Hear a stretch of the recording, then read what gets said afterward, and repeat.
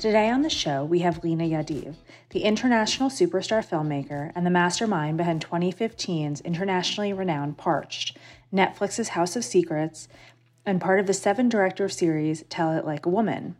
She talks today about the balance of Hollywood and Bollywood, the collaboration she has been a part of, and how she has found her voice on the international stage. Leena shares with us the stories of her travels and the connections she makes with all the people she meets. These connections with real people are what make her films unforgettable.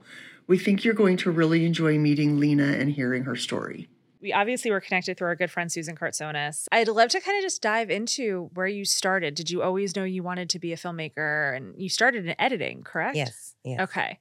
And that informed your journey, or what was that like? Actually, I don't know. I was a bit lost. I wanted to be an architect. Okay. But ended up doing an honors in economics.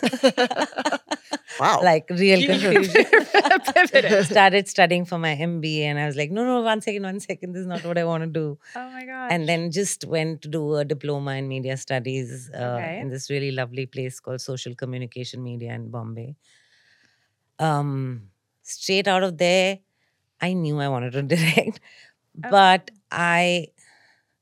when I watched a few shoots and the director on the set, I realized that I need one skill. You know, I need to be the master of one skill. And I don't know, in complete innocence, I made the choice of editing. Okay. Actually, I did even explore camera, but I tried with 2 cameramen who didn't take me on because they said, I'll give you the job, but then I don't think anybody's going to listen to you. Oh my God. So I was just like, okay, if you don't have the faith, I don't want to join you. Was that... the rest of it I'll handle. Was that the industry or was that culturally? A bit of both. Okay. I mean, each pour into each other. Mm-hmm. So, because there weren't any and nobody just wanted to put their neck out and do something which wasn't the norm. So then I learned editing. And I'm so happy because I think everything I've learned about directing comes from editing. And that's, for me, that's the final draft of the script that you rewrite. So yeah. That's incredible. So that's how I have kind of stumbled here. Was having a creative career, culturally and in your family, was that accepted, or was it like the economics and the architecture is something more norm? How do people see the creative community? See, when I was in college, that time India was obsessed with either engineers or doctors. They weren't much variety, but I was brought up by very, very progressive parents. My dad was in the army. Okay. So in fact, I was a bit un-Indian in the way I was brought up because I was not religiously connected. We celebrated everything everything was done by everybody. Mm-hmm. Yeah. So there was a different kind of, which I missed when we come into the civil life. I mean, that's the way you demarcate it. And so my parents never really, I think I got peer pressure pushed into things, if at all. It was never my parents. Oh, interesting. So in fact, even when I was doing my MBA and I was like, no, I can't do a 9-to-5 job. I think I want to do the, study media and see what I can do. They were completely with me. And I didn't have any reference point within my family or friends who had done this. So, I mean, I just dived into it. And it was a bit difficult in the first few years because it would have helped if I had some kind of... But then, I kind of found my own journey. How did you break into the directing part of it from film editing? So I went into editing. Now, when I actually trace back, I think storytelling was what, in a way, brought me here because I think that was my survival mechanism in childhood because we were in a new city every 2 years. Okay. Because of the military. Yeah, it was a postable job and... So every time you made friends, you had to forget them and just dive into. And as children, it's not easy. They don't let you in very easily, So I think I just told fantastical stories and that's how I made friends. So, so I think that was what kind of was the main drive. Okay. And sorry, answer your question? No, What was you your did. question? You did. No, you No, did. you did.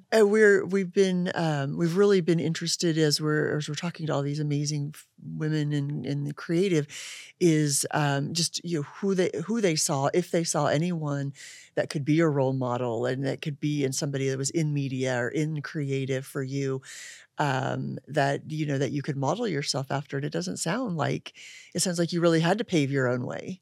I had to, and thankfully, because of the army, I didn't even have a sense of gender. So I never thought, like, if I saw great films or something, I felt I could do it. Okay. Nice. The real world hit me later, very late. Did you So, did you love film growing up? I did. I mean, again, that's something which works subliminally. But Yeah. so we watched 2 films every week. That was the army discipline. We had beautiful open air theaters, and Oh. like each army, posting had a beautiful theater.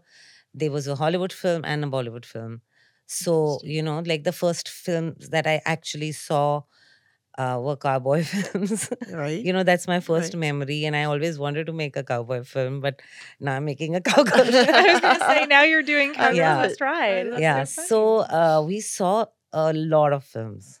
Oh. Like literally every week we saw films, and I think that was our window into the world and things. So at that stage, I never thought that, oh, this is a man's job. Or I just felt like, oh, I want to do this and I'll do it. Wow. Yeah. So I think that actually, again, is a strength that did see me through.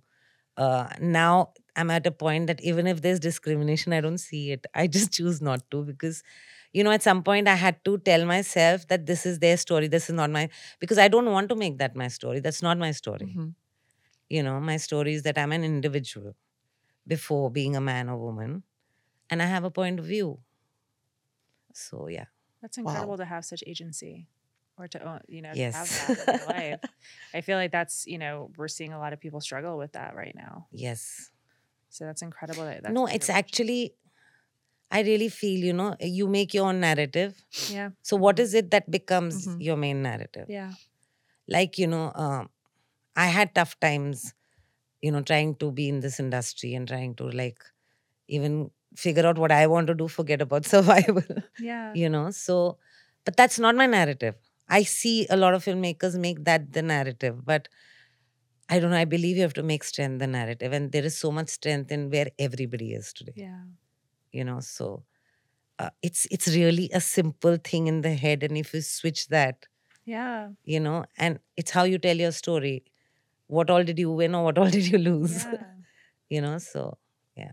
I can see why you and Susan are friends. I right? totally see I why can you and s- I Susan can are see that. friends. With all the roles that you've played with editing and directing now, do you have a favorite? Do you go back and forth? Do you Well, editing is the king for me. Yeah.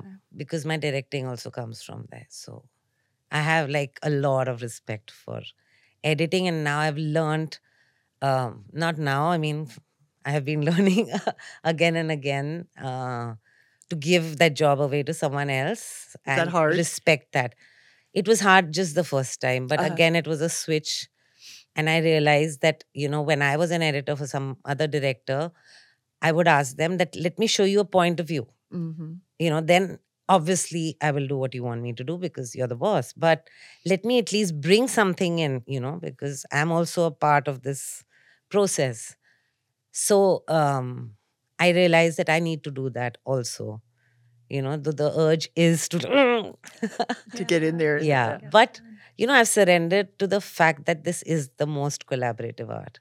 And if you don't justify each artist's performance, then you're killing something in the whole process. I mean, you have to be secure in the fact that you are the director and, you will drive the vision, but you have to bring people into the vision, not force them there. So, yeah, I mean, that for me is the most crucial part of the making. The editing is it's a make or break. We had somebody today that also directed say to us that the director's biggest job is to get the trust and the faith of that whole huge team. Absolutely. And that is that's just such an interesting, goal for a director to get everybody on the same page and then to have faith in your vision. Yeah. This is the most vulnerable as well as the most strong part of this job is the balance of finding that surrender and still being the boss. You have to surrender to them to let them bring who they are into it. Right. Otherwise you're not letting everything in. And then the high that you get when all these different artists with different perceptions and lives and attitudes create one moment which is an aha for everyone. Mm-hmm. Yeah. I don't think anything that I can even imagine beats that. Yeah. Yeah, because everyone's bringing their personal Yeah, story yeah. to their piece. And everyone, Yeah. literally each and every person from the producer down to just a boy on the set, Mhm. everyone. Have you, with the different stories and the different, whether it's a comedy or musical or drama, do you feel that, is it different? Does everyone bring them, they still bring the piece no matter what the genre of the I think the a film story is? starts, the script starts defining itself Uh-huh. more through the windows that all these artists come Yeah. into it. Uh-huh. It's magical. I mean, it's something you have to experience to really figure. But yes, it doesn't matter. It's not genre driven. I think every film is different because, where do you enter it from to create that same thing Mhm. is very, very crucial, and that makes all the difference. When you were looking at your projects, and you created Parched, and that it was it's an incredible film, and it covered culturally some heavy content, right? Yeah. How did you come to that? How did you, it's so different when you're looking at, as you said, you were watching Hollywood and Bollywood, right? Those are two vastly different kind of worlds, I would assume. Yeah. So, how did you get there? What was that journey like? So actually, Parched came from a place where I was feeling really shut down. Okay. Because my first two films were, they were not very Bollywood subjects, but Yeah. I made them with very big stars in India. They came with their own challenges. The economics of the film changed because of that. The promotion of the film changed because of that. So I just felt like I didn't reach though I'm very proud of both those films, but they didn't belong or they didn't find that audience. Or so I said, maybe I should just stop doing this because I'm not reaching that aha that I want, because I put so much in and so many years. So that's when my husband, who worked as a cinematographer with me on my first two films, he's like, there's no way, you're the best director I've worked with, and I'm not going to let this happen. You at least make one film that you're going to be the boss of. Nothing in that film will happen without and you're not catering to anything, in your casting, in anything. That was the toughest promise he made me. And it was a tough journey. And that's where Parched came from. Yeah. That I went and wrote the story actually in a research trip. Tanishta Chatterjee, one of the actresses, it started with a conversation with her and said, let's make a film. We traveled and went to, Gujarat and Rajasthan, had real conversations. So a lot of the conversations and characters in Parched. But for me, the biggest thing was that I came back to Bombay and I started writing this. And this is one of the fastest scripts I've written. Really? Because it came from a real, space. Did you write the first two films also? Yes. Okay. So my aha was that I'm not telling their story, I'm telling my story. Yeah. The ownership of that, because, and then that became a major theme in everything that I do, that you can't do things with judgment. So first, the moment you need to acknowledge that it's you, it's not them. Because if you tell it for them, then it's about, that problem. It's not your problem. Because honestly, exactly the same things were happening around me in Bombay, but it was just more disguised. Yeah. And then I said, oh my God, this is crazy. So a film rooted in this village which has no education for the women, it has no info, it doesn't even have a TV. Does that have resonance worldwide? And then I sent my script to filmmaker friends across the world, and they wrote back with more stories. Yeah. Then I said, this is wow, but this is so shit. So what is progress? Right. So then I realized that the 90s just taught us to say the right things, to be politically correct. That didn't change the insides. No, it didn't. So I said, okay, I have to make this film, and this is my experiment. Yeah. That something which is so rooted. And the reactions were very similar. It did come from your problem. Yeah. Poor India, so many rapes happening there. Child marriage still happens in India, especially in America. That was the conversation starter in the Q&As. And then I would say, but do you know domestic violence is the highest in America? Or, this is child marriage. What about teenage pregnancies? Yeah. Right. And that would completely turn the conversation. The moment you let the problem in, that's when you'll really realize that. And, today after COVID, I'm sorry, but the world cannot afford to say it's their problem. Right. No. Right. It's everybody's problem. It's everybody. If it's happening in one part of the world, as humanity, we are all responsible, and we are all, Right. It's interesting because, one of the, both Gretchen and I for years, we worked with, and we were very close to Women in the World, and Tina Brown always had her big conference. And it always amazed me going there because the amount of exposure and light on women's issues everywhere in the world, I hate to say that we have it so lucky here that we don't have to deal, yes, there are definite issues, but to the level that girls and women around the world, what they face and what they're fighting for from an education standpoint, exposure standpoint, safety, Health. it's mind-blowing. Yeah. Yes, it is. And we need, films like this and people to advocate, and to shine a light on that. It's unbelievable. It is. And it's almost like we've lost the plot. Completely. We've, and the world's lost the plot. We've actually, as humanity, been through a collective experience of fear, of helplessness, of loss. Yeah. Today, we cannot say it's their problem. Yeah. No, it's not. Because we would have said the same thing with COVID, Yeah. Oh, that poor country is suffering there in the corner, Yeah. 100%. But we all went through it, and we all saw a lot of reality. Yeah. We had to. There was no option. It's like, I think what's scary is what we didn't see, right? It's what did we not see in the smaller villages that don't have televisions, that don't have any sort of media or exposure to the outside world. And I think that's something that content. But I think we felt it. I think this was a very different time. It was collective for the first time in the world. Yeah, it was the same time, the same. It was, with everyone experiencing. And I don't the same think thing. we've still processed it. Mm-mm. Recently, I was just telling somebody that everything is feeling a bit dystopian. I don't know. I cannot define it, but it is. I know It's it wild. is. It's the way people are reacting to things, their decision making, their priority. I just know there is something off, but I don't know what. There's, it's we've been talking about it a little bit today, and Gretchen and I were talking about it, but I feel like when I look back on 2020 and 2021, you were waiting for months to go by to get back to normal. And now we're back to, and I look back and I'm like, wow, it feels like a blink of an eye.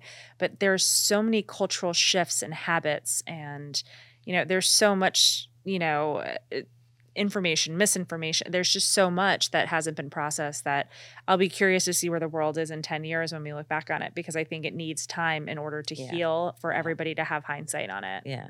And the recovery pace is so different for different places. Yeah. And whether, even in our own country, I mean, looking at how the middle America, smaller cities recovered so much faster than even Los Angeles, what Los Angeles is still going through and recovering. But it's an interesting perspective to think of the first time that the world went through Yeah. the same thing at the same time, and we had visibility into it immediately. Yeah. Yeah. And social media had a big role Yeah, in that. Like if you think about absolutely. growing up, we Yeah. would have no idea what was going on in the world when No, we were Exactly. kids because it was like Exactly. we had three I mean, the good networks. and the bad. We had lots Yeah. of Right. conspiracy theories driving people nuts. Yeah, But, 100%. That's but it was all interesting. part of how you process fear and Yeah. survival and death.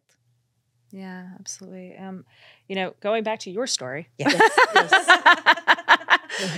Going from, Parched, and then you did House of Secrets. Yes. How did you get to, it's kind of a fascinating story, true Yeah. crime. How did, you've kind of, your genres are, you're kind of Changing. changing and Yes, I still going have into action, I docs. still have horror. And now you're going to go to, Cowgirl's Last Ride with Yes, Geena. And yes. it's, let's talk about your journey of how you're getting to these projects and what's attracting you to them. And So Parched did that for me, that it kind Yeah. of told me that no, you will have an audience, wherever it is. You have to find it, and it just like opened that kind of horizon, and I met some amazing filmmakers like Susan and yeah. started collaborating with them. So around that time, so actually in 2018, when this case had happened in Delhi, Burari, where 11 people were found hanging in their house, it was devastating. And I think the whole country was like, what Yeah, like happened, what happened here? And then very soon it went into all kinds of mumbo jumbo coverage, like just tantra mantra. And, it just became like this mystical thing, and then it just fell off the map.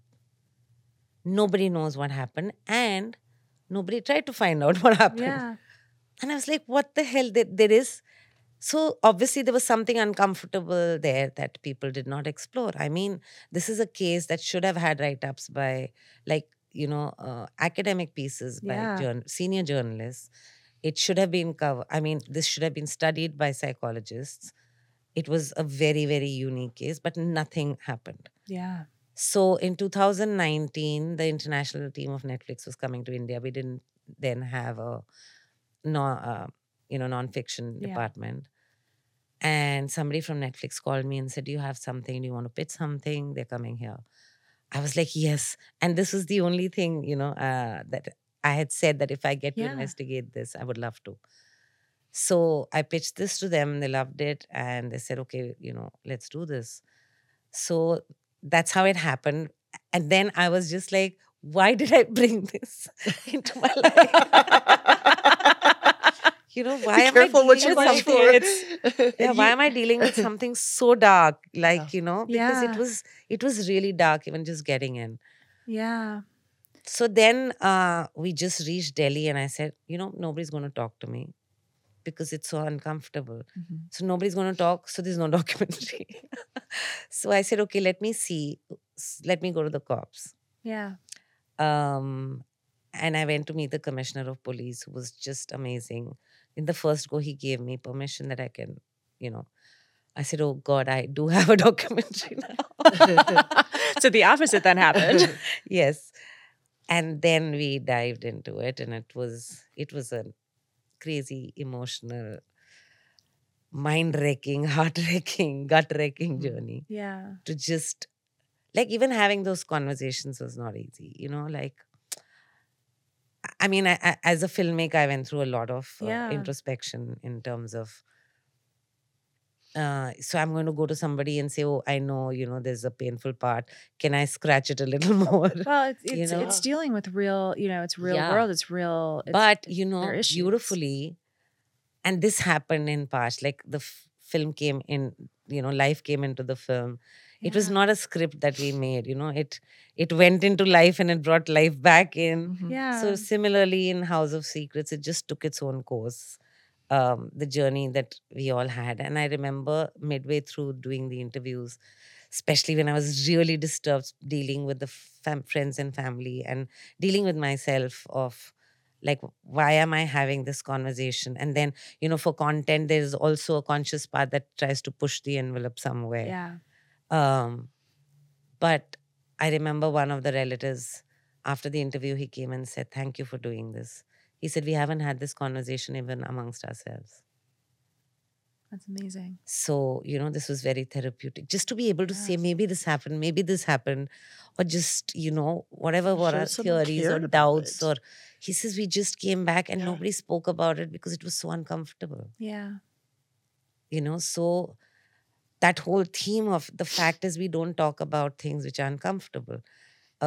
In this family, there was a trauma that they were dealing with in one of the characters, and they just didn't, like the mother told, in good intention, told the friends, never discuss that, Yeah. And that's what we do as human beings. Oh, he had a trauma, let's not talk about it. What if he really wants to talk about it? Right. It's part of the healing process. Yeah. Oh, grief, leave them alone. Maybe they don't want to be left alone. So many things we tackle it from our own perspective. Right. And the whole thing about mental health, the problem is so ingrained in every family structure, in every life.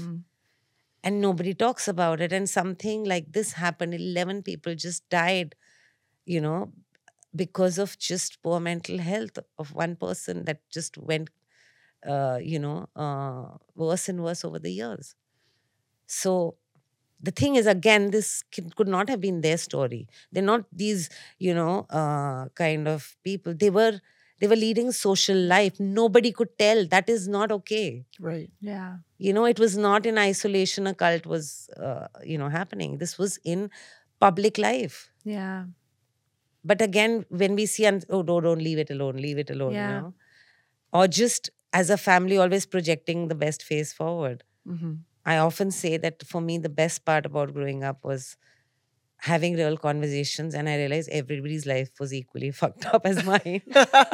Because otherwise you just think, it's all happening to me. Oh my God, they're all such happy people. Right. These are the perfect families. What about my family? Right. And those are messages we still, we have to talk about even more and more, especially with social media. Don't get us started on having to, talk to your own children or talk to your family about, this is the finished product.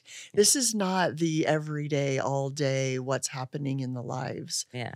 But I think it's such an interesting perspective to say, how you don't know, like maybe they do want to talk about it. Yeah. Maybe they do want to. Yeah. How do we decide that? Yeah. We are uncomfortable. Right. Yeah. Having that conversation. It's not them, I have experienced this so many times. You go and ask somebody and they say, thank you for asking me. Yeah. Yeah. I know everybody wants to, but nobody is. And that's creating this crazy negative energy around me. Mm-hmm. Yeah. So just having real, we've unlearned all our basic instincts. That's not something we need to learn or consciously do today. Mm-hmm. That was our instinct to reach out. Today, even touch has become like question mark. Yeah. Should I, shouldn't I? But please believe it. You give anybody a hug, they're never going to curse you for it. So, yeah. How, as you're looking forward, how are you looking at projects like, how did you get to Cowgirl's Last Ride that's coming up with Geena? Like how did I told you, that's one of my childhood dreams coming is doing. Yeah. So, and it's such a beautiful, beautiful, beautiful film. And just the idea of working with Geena. Yeah. I think I've been working my way towards Geena because at the Palm Springs Festival, one of the reviews headline was for Parched, a Thelma and Louise from India or something like that. Okay. Then on my film after Parched, Rajma Chawal, I worked with this amazing editor called Tom Noble who had edited Thelma and Louise. Oh my gosh. Oh my gosh. Yes, and now it's all I get to, the Cowgirl. That's amazing. Things are all pointing that way. Everything's pointing that way.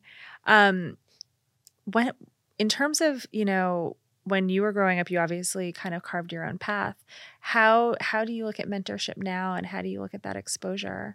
You've had to go out there and create your own network. Now what does that look like from a collaboration standpoint or mentorship? How has that shifted?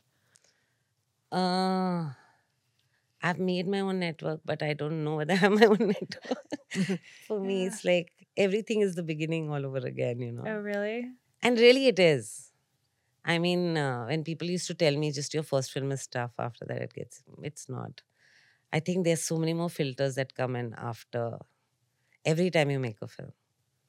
and so much cleaning up you have to do, because either you build in like self-censorship on certain things, or you've bought into something that, oh, people want this or like this or Yeah. etc. Mm-hmm. Just to keep going back to the basic and like trying to make your first film over and over again. For me, I mean, that's the journey of my growth, that I will have Yeah. to keep going back to zero and just learning it and relearning it. Like even just doing this documentary completely like changed my perspective on narrative. Mm. So I think each experience takes you few steps forward, but then you want to come back because you don't want to carry a load on anything, Yeah. from any previous thing. So that's why, I mean, I'm not stuck to any genre. Yeah. I want to tell stories, and I honestly want to experiment with every genre possible. Okay. What about the teams that you And put- I didn't again answer your question. Oh, I did. No, you did. You did. You did. You did. What about the teams that you put together on these projects? Do you work with the same people? Do they travel around, or are you looking I've at loved really different? almost everybody I've worked with, honestly. And Uh-huh.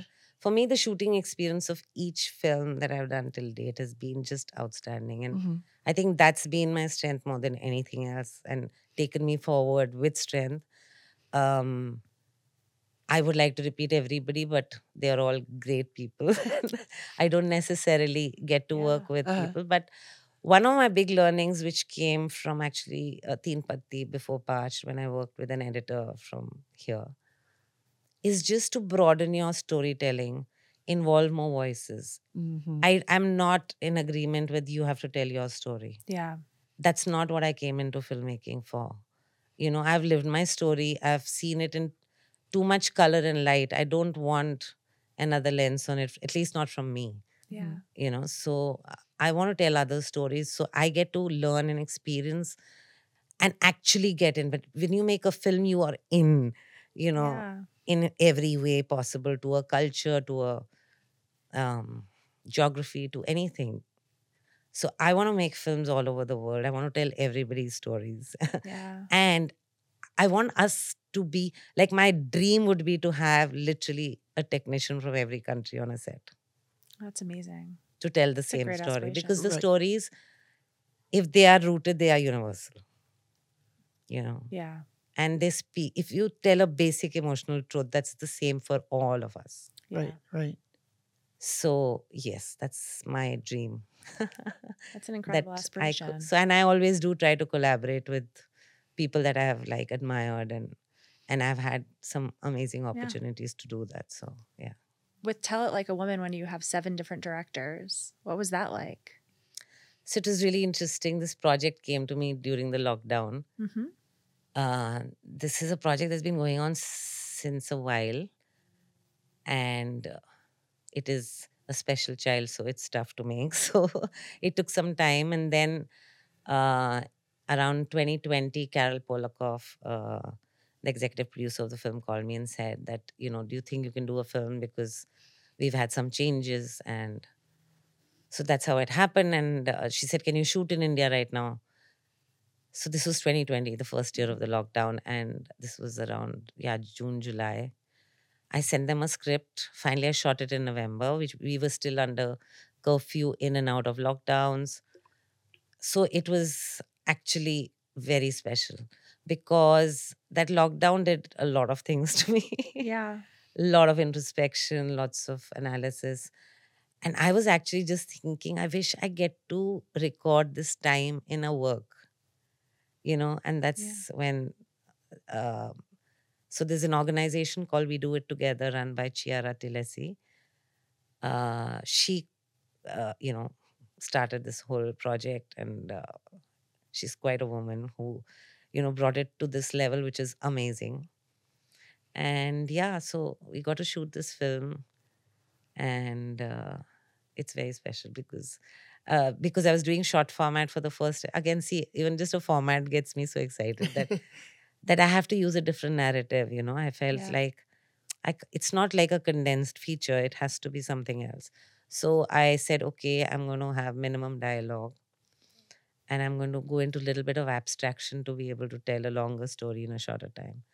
So I did that, and it was really fun shooting this film. Yeah. That's amazing. Yeah. it gave me that hope in between the lockdown that we will come back someday. What was it like? What is the Hollywood scene like right now in India right now?